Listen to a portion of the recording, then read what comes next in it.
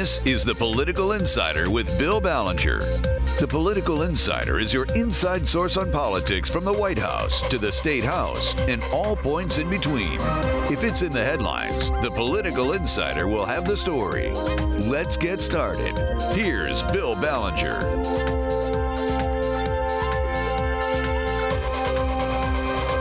Hello out there, all you Michigan political junkies. Well, the legislature reconvened in Lansing in the state capitol this past week, Tuesday, April 9th, after a 2-week hiatus, a little spring break before Easter, and started attacking a stacked up pile of legislation looming before them.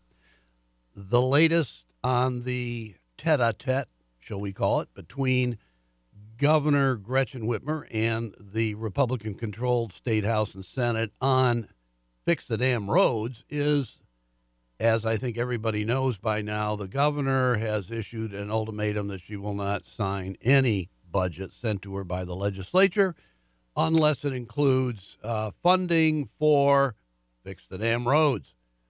And the legislature said, we don't really see the two issues connected, the budget on the one hand and extra money, more revenue for Fix the Damn Roads.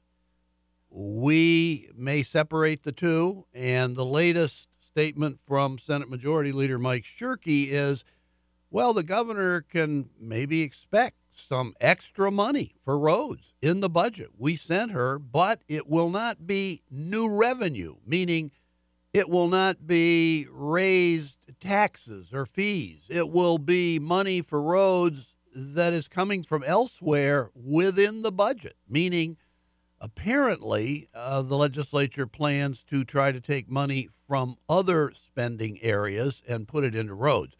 Now, we'll see how all that plays out. On the other hand, the legislature, particularly the Republican majorities in the House and Senate, but a lot of Democrats in both chambers feel exactly the same way, say their number one priority is not fix the damn roads. It is fix the screwed up, hugely expensive auto insurance system that we have here in Michigan, the worst in the nation in terms of cost, the most inequitable. And the House and Senate both have legislation that they put in to try and address this problem. Over in the Senate, Eric Nesbitt, who is a Republican state senator from Lawton, has introduced Senate Bill 1, which is basically a statement of what Senate Republicans intend the bill to accomplish, and that would include elimination of full coverage personal injury protection, known as PIP, and reducing the high medical costs currently being charged for auto crash victims subject to no-fault coverage. Now, that's just a general statement in this Senate Bill 1. Over in the House, Representative Beau Lefebvre, who is a Republican from Iron Mountain in the Upper Peninsula, he is working on two options for lowering car insurance rates in Michigan.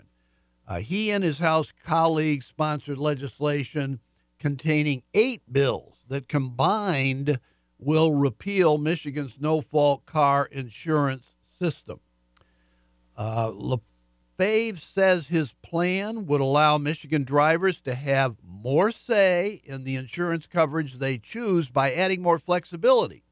Drivers would still need to purchase insurance to drive, but the system would become a full tort system, which is what we used to have until the 1970s when we switched to the no-fault system that we have today, which has become so exorbitant and so broken as far as drivers being able to afford it.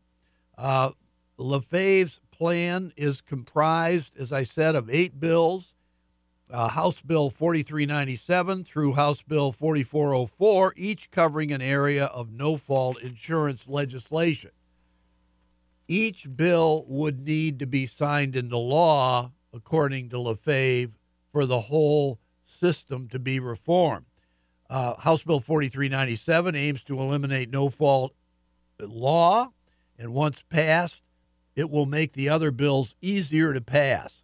House Bill 4398 focuses on revising requirements to reflect elimination of no-fault insurance, and on and on. On March 19th, all these bills, all 8 of them, were referred to the Committee on Insurance.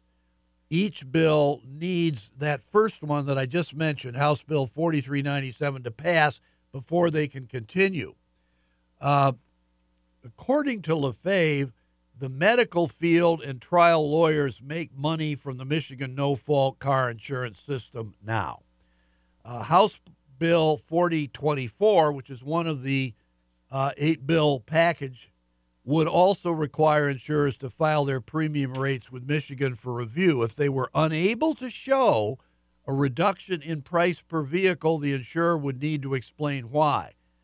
Now, Lefebvre is hoping to put this House Bill 4024 on the ballot for November 2020. So that's like a year and a half from now, allowing the electors of the state, that means you, citizens, the citizenry, the electorate, the voters, statewide, to vote and make the decision on whether you want this. According to Lefebvre, it's not the preferred way, but it's just political enough to work, he said.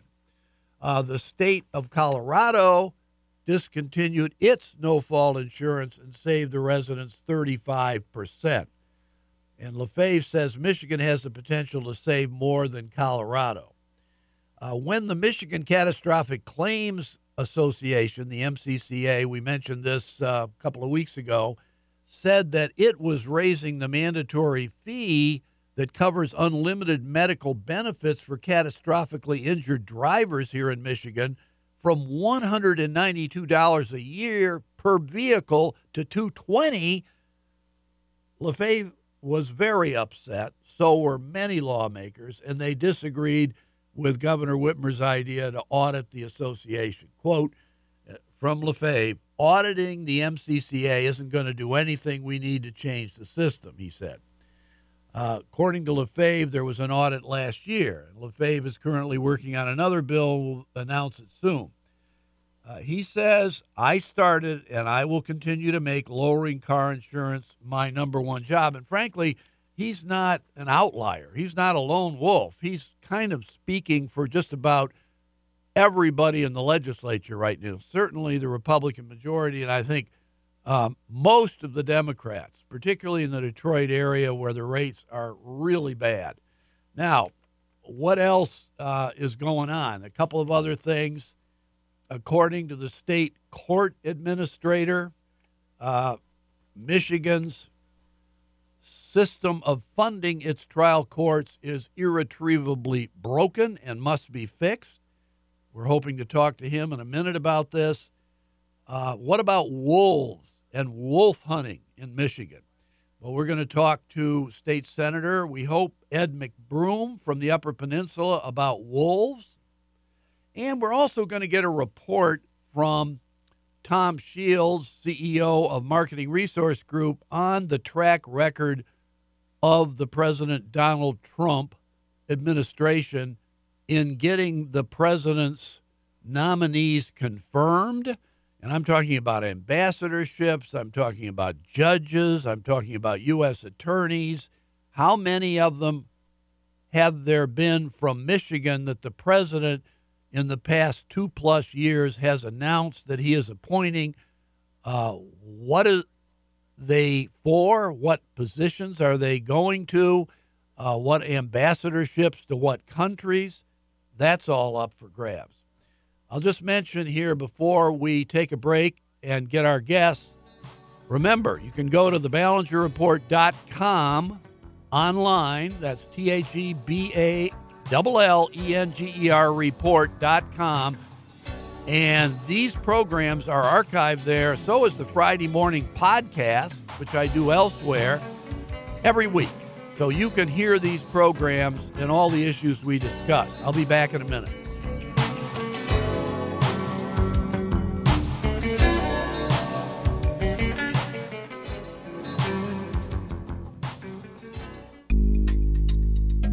You're listening to The Political Insider with Bill Ballenger on MTN. Here's Bill. We are back, and I have a very special guest here, the state court administrator, Milton Mack.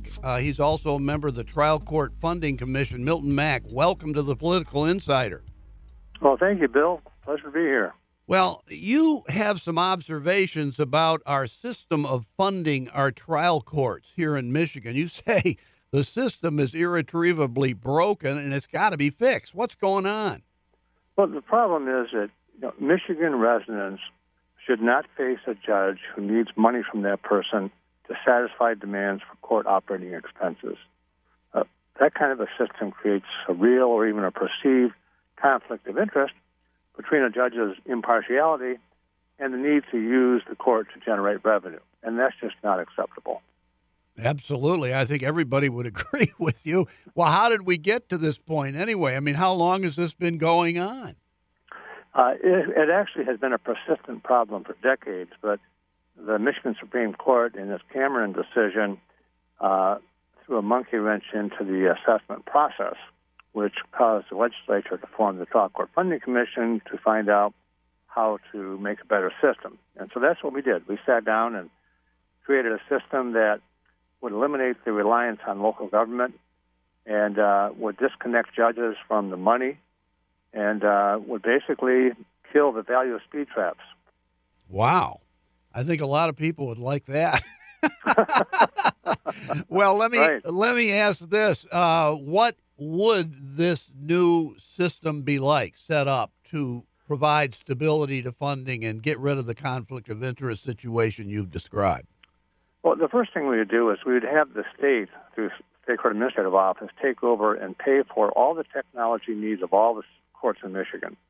Right now, there are multiple systems that don't talk to each other, and it creates a different experience for people depending on what courthouse they go to. So we need equal access to justice. We need to use this technology to reduce the cost of operations and to save money from local government, because local government's paying for this stuff now.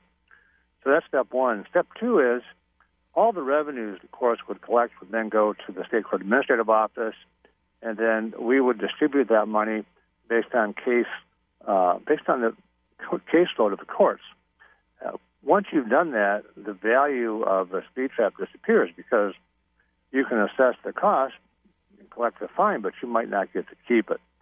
So the idea is to create a stable funding source to eliminate the need for courts to collect money, and we think that would provide a much improved system of justice and eliminate the role of a judge in being a fundraiser. I agree. It sounds a heck of a lot more sensible. I guess the real question for most drivers and most citizens of Michigan would be, okay, we're talking about revenue and a stable source of income, and that all makes sense. But what's going to come out of my pocket as a driver? What's going to come out of the taxpayers' pockets in Michigan? I mean, how is this money going to be collected? Where would it come from? It's extra money, as I see it. Well, it's difficult to say. First of all, motorists would probably be paying less because they would not experience as many traffic tickets. But aside from that, you still have to pay for the technology that we'd be providing. We don't know how much that will be, but right now the state provides about 13% of the cost of running the judicial system, and the judicial system costs over $1 billion. So local government is picking up the bulk of the cost. We want to rebalance that. We want the burden on local government to be reduced, and we want there to be more of a partnership between the state and local government. Now, that makes a lot of sense. In other words, only 13% is paid for by the state at this point for administration of trial courts. What percentage do you see that getting up to from the state compared to local government with the plan you have offered? I think it should at least be a third. And you think that would be right away? Would it be phased in? It'd be phased in. This is not going to be easy. Just providing the technology system for all the courts will take some time. And then setting up the process for collecting revenues from the courts, and in terms of distributing them will take some time too. So there's nothing fast about this, but we need to get on track. Well, doing some quick primitive mathematical calculations, if you say that the trial system costs over $1 billion a year, it seems to me if the state so far is only paying 13% of that, like the state is maybe appropriating $130 million minimum, maybe $150 million a year to do this, and everything else is collectively a responsibility of local government. You think the state should be up to around $350 million out of the cost? Right. I would agree with that. Well, if that's the case, then you're basically saying this is a plan that not only would provide stability, but it would obviously lessen costs for local government, and that would help them. They're always complaining about the loss of support from the state for revenue sharing, let's say. All of a sudden now, maybe they could pay $200 million less for court costs. Maybe we're talking about a different fund, but the state would have to somehow come up in its budget with approximately $200 million more dollars than it's been appropriating annually in the last few years. Is that correct? I think that's correct. Yeah. Something in that range. Right now, local government puts pressure on judges to raise money. I've actually seen emails from cities to the court saying you need to increase your revenue. So there's a real pressure being brought to bear on judges by local communities to raise money. And if they don't raise the money, they cut their budget. So that's just really an unacceptable situation. Well, it really is. And as you say, it's been going on for decades. I mean, how did this get put in place in the first place? I mean, was it always this way back in the 19th century or the early 20th century that local governments were paying for all these trial courts and setting up speed traps to collect the money? Well, I would say this. Probably no speed traps before the 1900s. Yeah, that's true. Not with a horse and buggy. I mean, maybe not a problem. Right. But I will say this, that the problem of judges collecting revenue has been a problem for a long time. Back when we had these municipal judges, their salary was based on the fines they collected. Right. Also, remember the old justice of the peace? Exactly, the justice of the peace, sure. That was done away with in the late 60s, right? Created the district judges and so forth. Right. So maybe that was an improvement, but in terms of funding, it really wasn't. No, it has not answered the question. The whole idea of state funding for the courts was raised during the 1962 convention, and it's been talked about for the last nearly 50 years. And it's always been talked about in terms of let's go to state funding. Well, I think you're going to have to take a slower track on this and just get started and start picking off some pieces, which is what we're saying here is, start picking off these items one by one. Hey, listen, make that trend. Yeah. That is fascinating. It really is. And I wish you luck and the commission luck in achieving what you are seeking from the state legislature. I want to thank Milton Mack, State Court Administrator, Trial Court Funding Commission member. Thank you, Milton Mack. Thank you, Bill. Good to hear from you.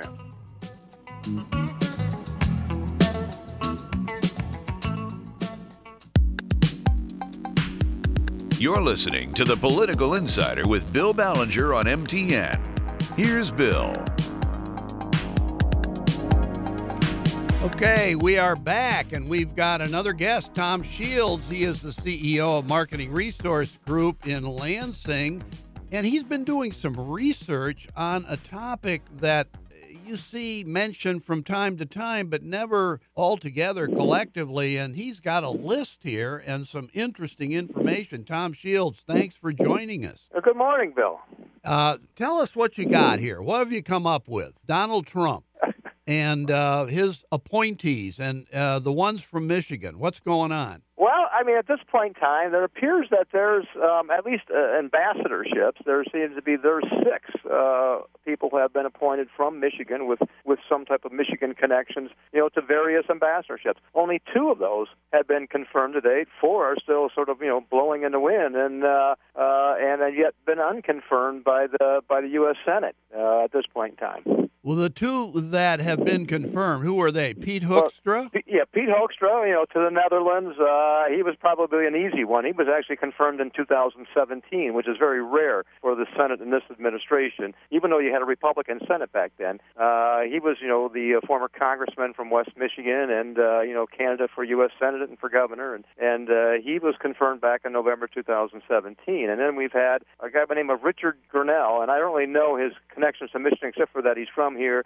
He seems to be some type of communications expert that worked his way up, worked for the United Nations, served as a spokesperson. He had a variety of being voted one year as having the best Twitter followers in the country back in 2012. So, well, no wonder Trump liked him. He was popular. But beyond that, there's 4 guys who are sitting there. Well, who are the 4 sitting there? Well, right now, there's John Rakolta, who was appointed last year in May 2018 to the United Arab Emirates.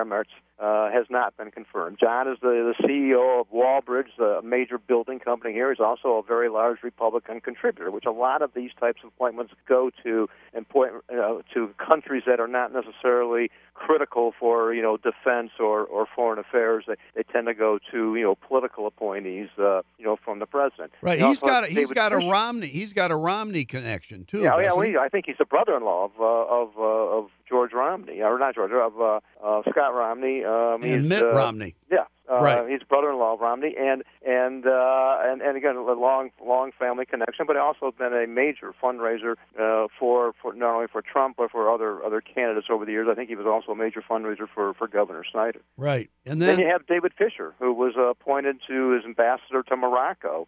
He's not been confirmed. In fact, his nomination was actually returned to to Trump's office from the U.S. Senate at the beginning of this year when the new majority took over in the U.S. Senate, and he's the CEO of the Suburban Connection down in Detroit, in Troy there, the Suburban Connection, cars, and he's actually very active in the city. But those 2 have been languishing. Well, now, there were 2 others, you say? Yeah, and there's 2 others. There's a woman by the name of Bridget Brink, who has been appointed to the ambassador of the Slavic Republic.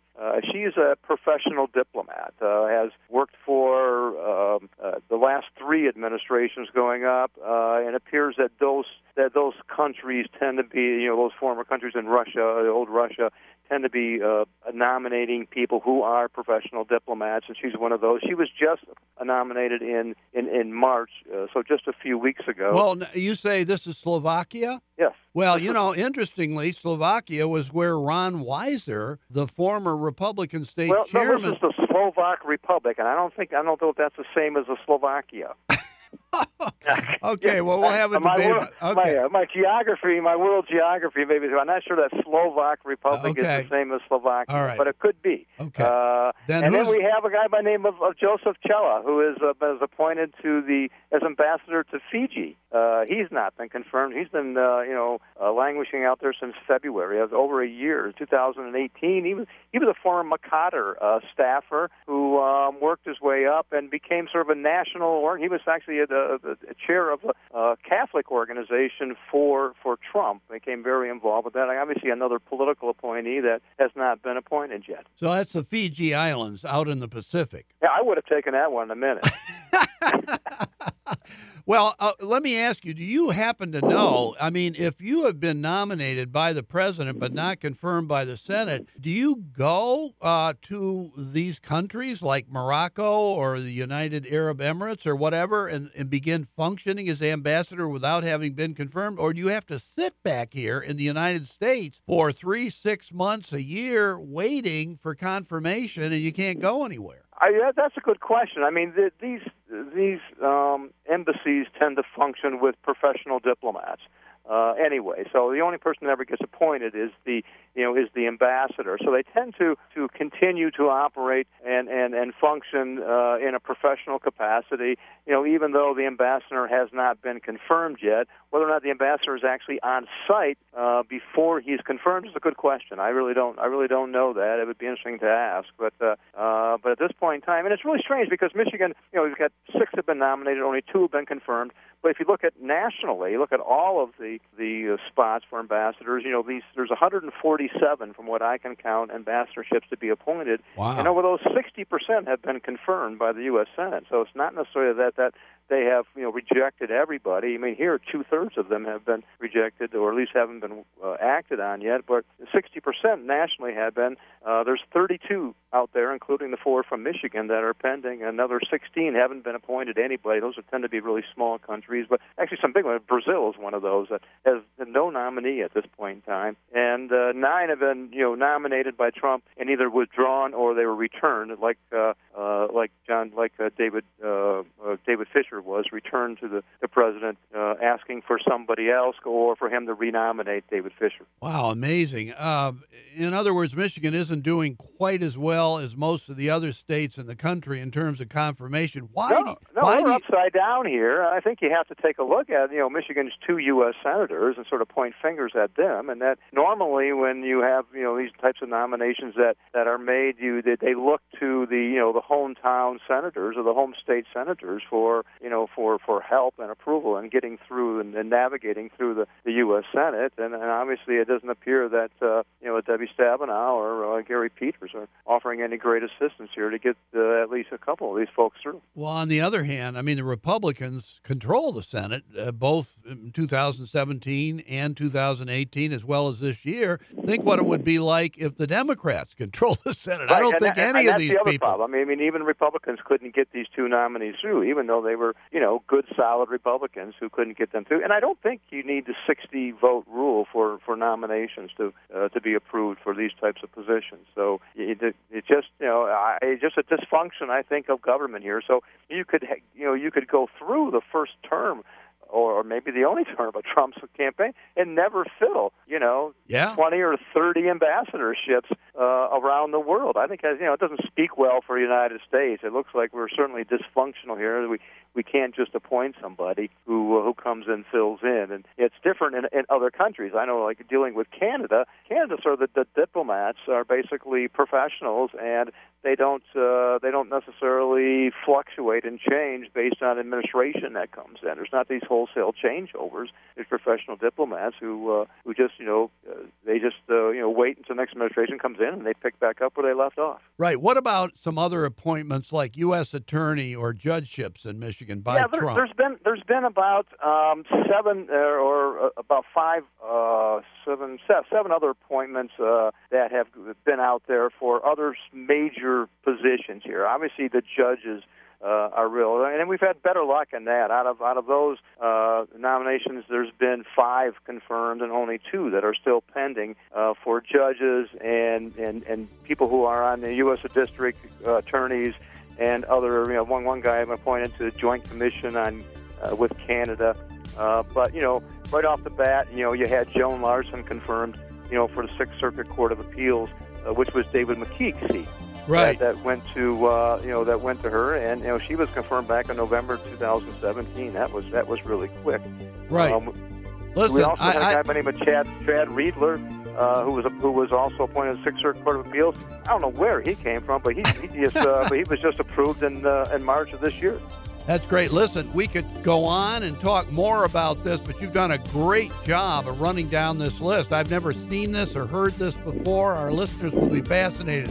Thank you, Tom Shields, CEO of Marketing Resource Group in Lansing. Let me, Bill.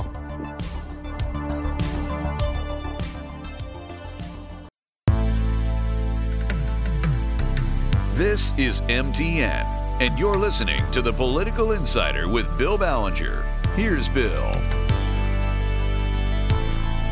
We have returned, and we have our final guest, an illustrious guest, State Senator Ed McBroom, Republican of Vulcan. And people will say, Vulcan? Where is that? Well, It is a small community up in the Escanaba area, I believe. Menominee is not too far away, Iron Mountain. Ed McBroom represents those communities and a huge district, like the western 2/3 or 3/4 of the Upper Peninsula. Is that correct, Ed McBroom? Yes, that's correct. Vulcan is kind of middle of nowhere between Escanaba and Iron Mountain, and I represent 12 of the 15 UP counties, everything except Chippewa, Luce, and Mackinac. Wow. And you also represent Isle Royale. We'll get to that in a minute. But I'm bigger than 5 states. Yeah, that is unbelievable how people just don't realize. Ed McBroom, you are a dairy farmer, I believe, in private life. Is that correct? Yep, just left the farm this morning on my way to Marquette for some meetings. Well, that brings me to the subject I want to ask you about, and that is wolves and wolf hunting.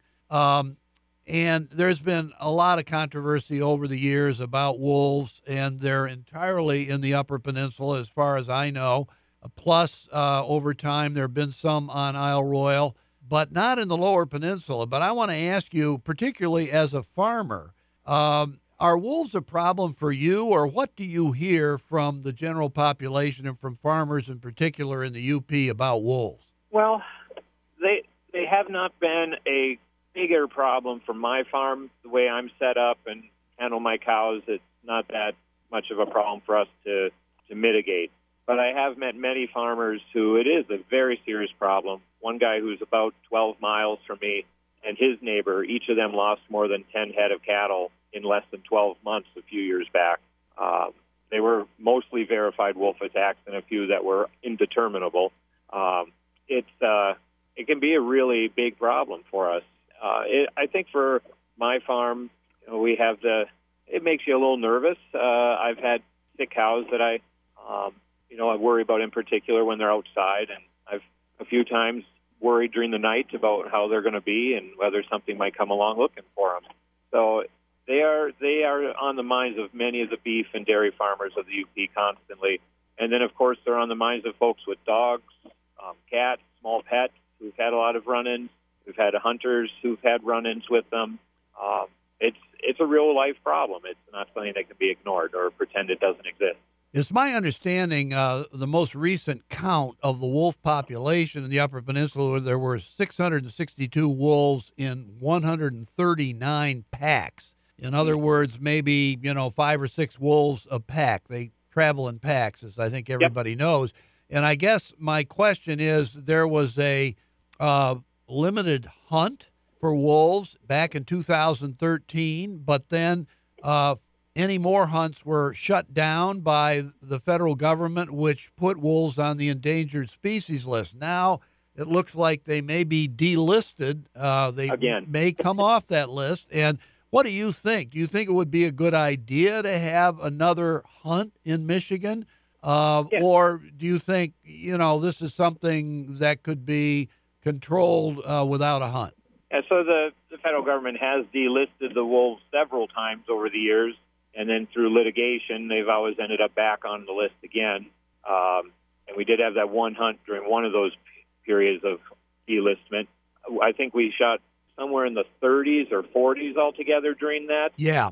And, we were only going to take a maximum. There was a quota somewhere around 90, I think was the quota. I think it's notable that the recovery set for them when they were first put on the endangered species list for the Upper Peninsula was in the 200s, and here we are over 600. We also make that count during the winter time, so of course there's more during the summer, and then, winter takes its toll on their population as well.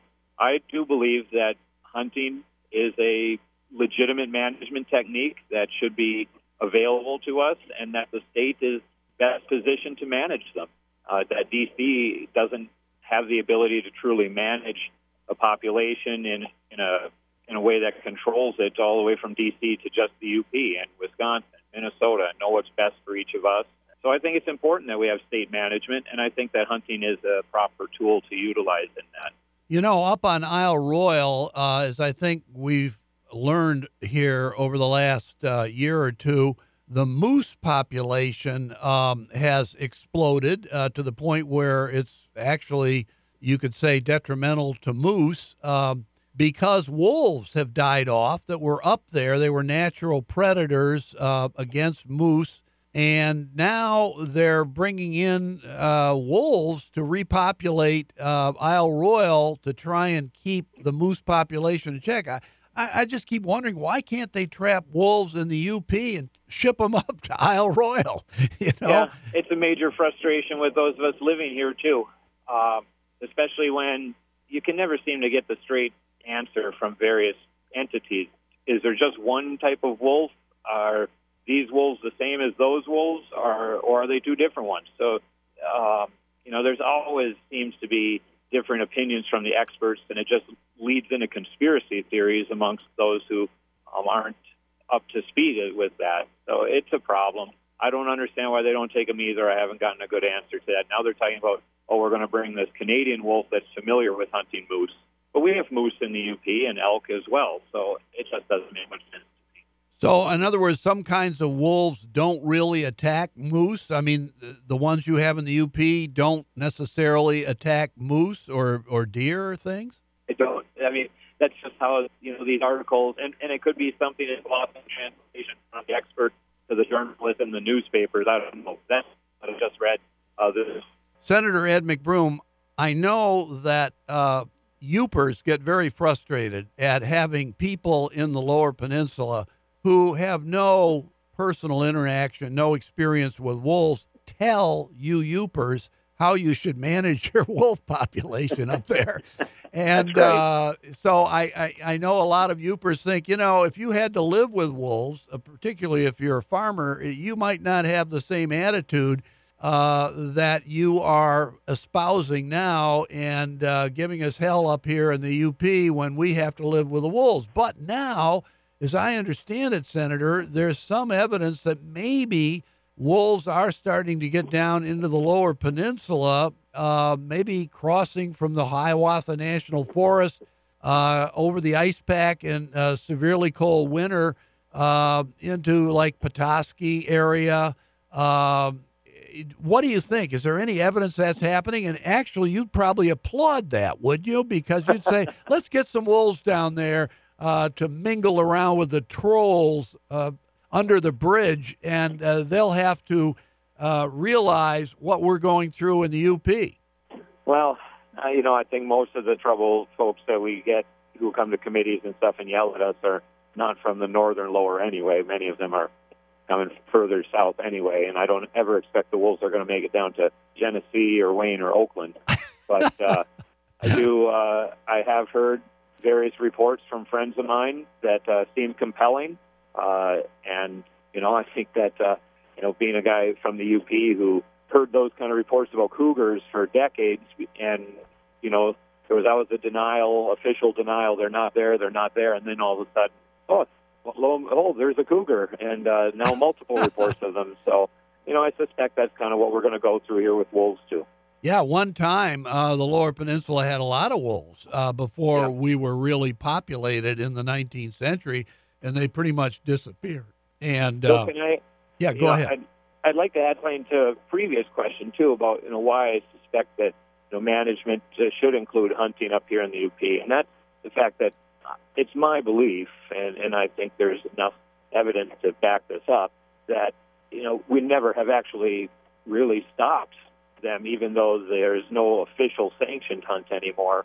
I think that people are managing it, and they are using hunting to do that, and that's why we're actually hearing some less about conflicts than we were before we went through all of this. And what a lot of the people who are opposing the hunt never seem to want to understand is that a managed hunt provides a lot more rigorous structure for how the population will be controlled and kept healthy than just leaving there no option for people to deal with this. And the pressure builds up, and folks finally just deal with it on their own.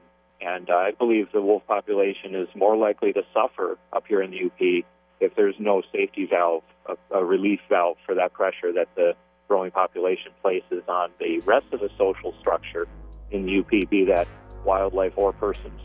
Wow, that's really interesting. Yeah, I think you've got a very good point there. Well, we'll see what happens with this whole delisting situation. But I want to thank State Senator Ed McBroom from Vulcan, which is in the Upper Peninsula near Escanaba. He's a dairy farmer.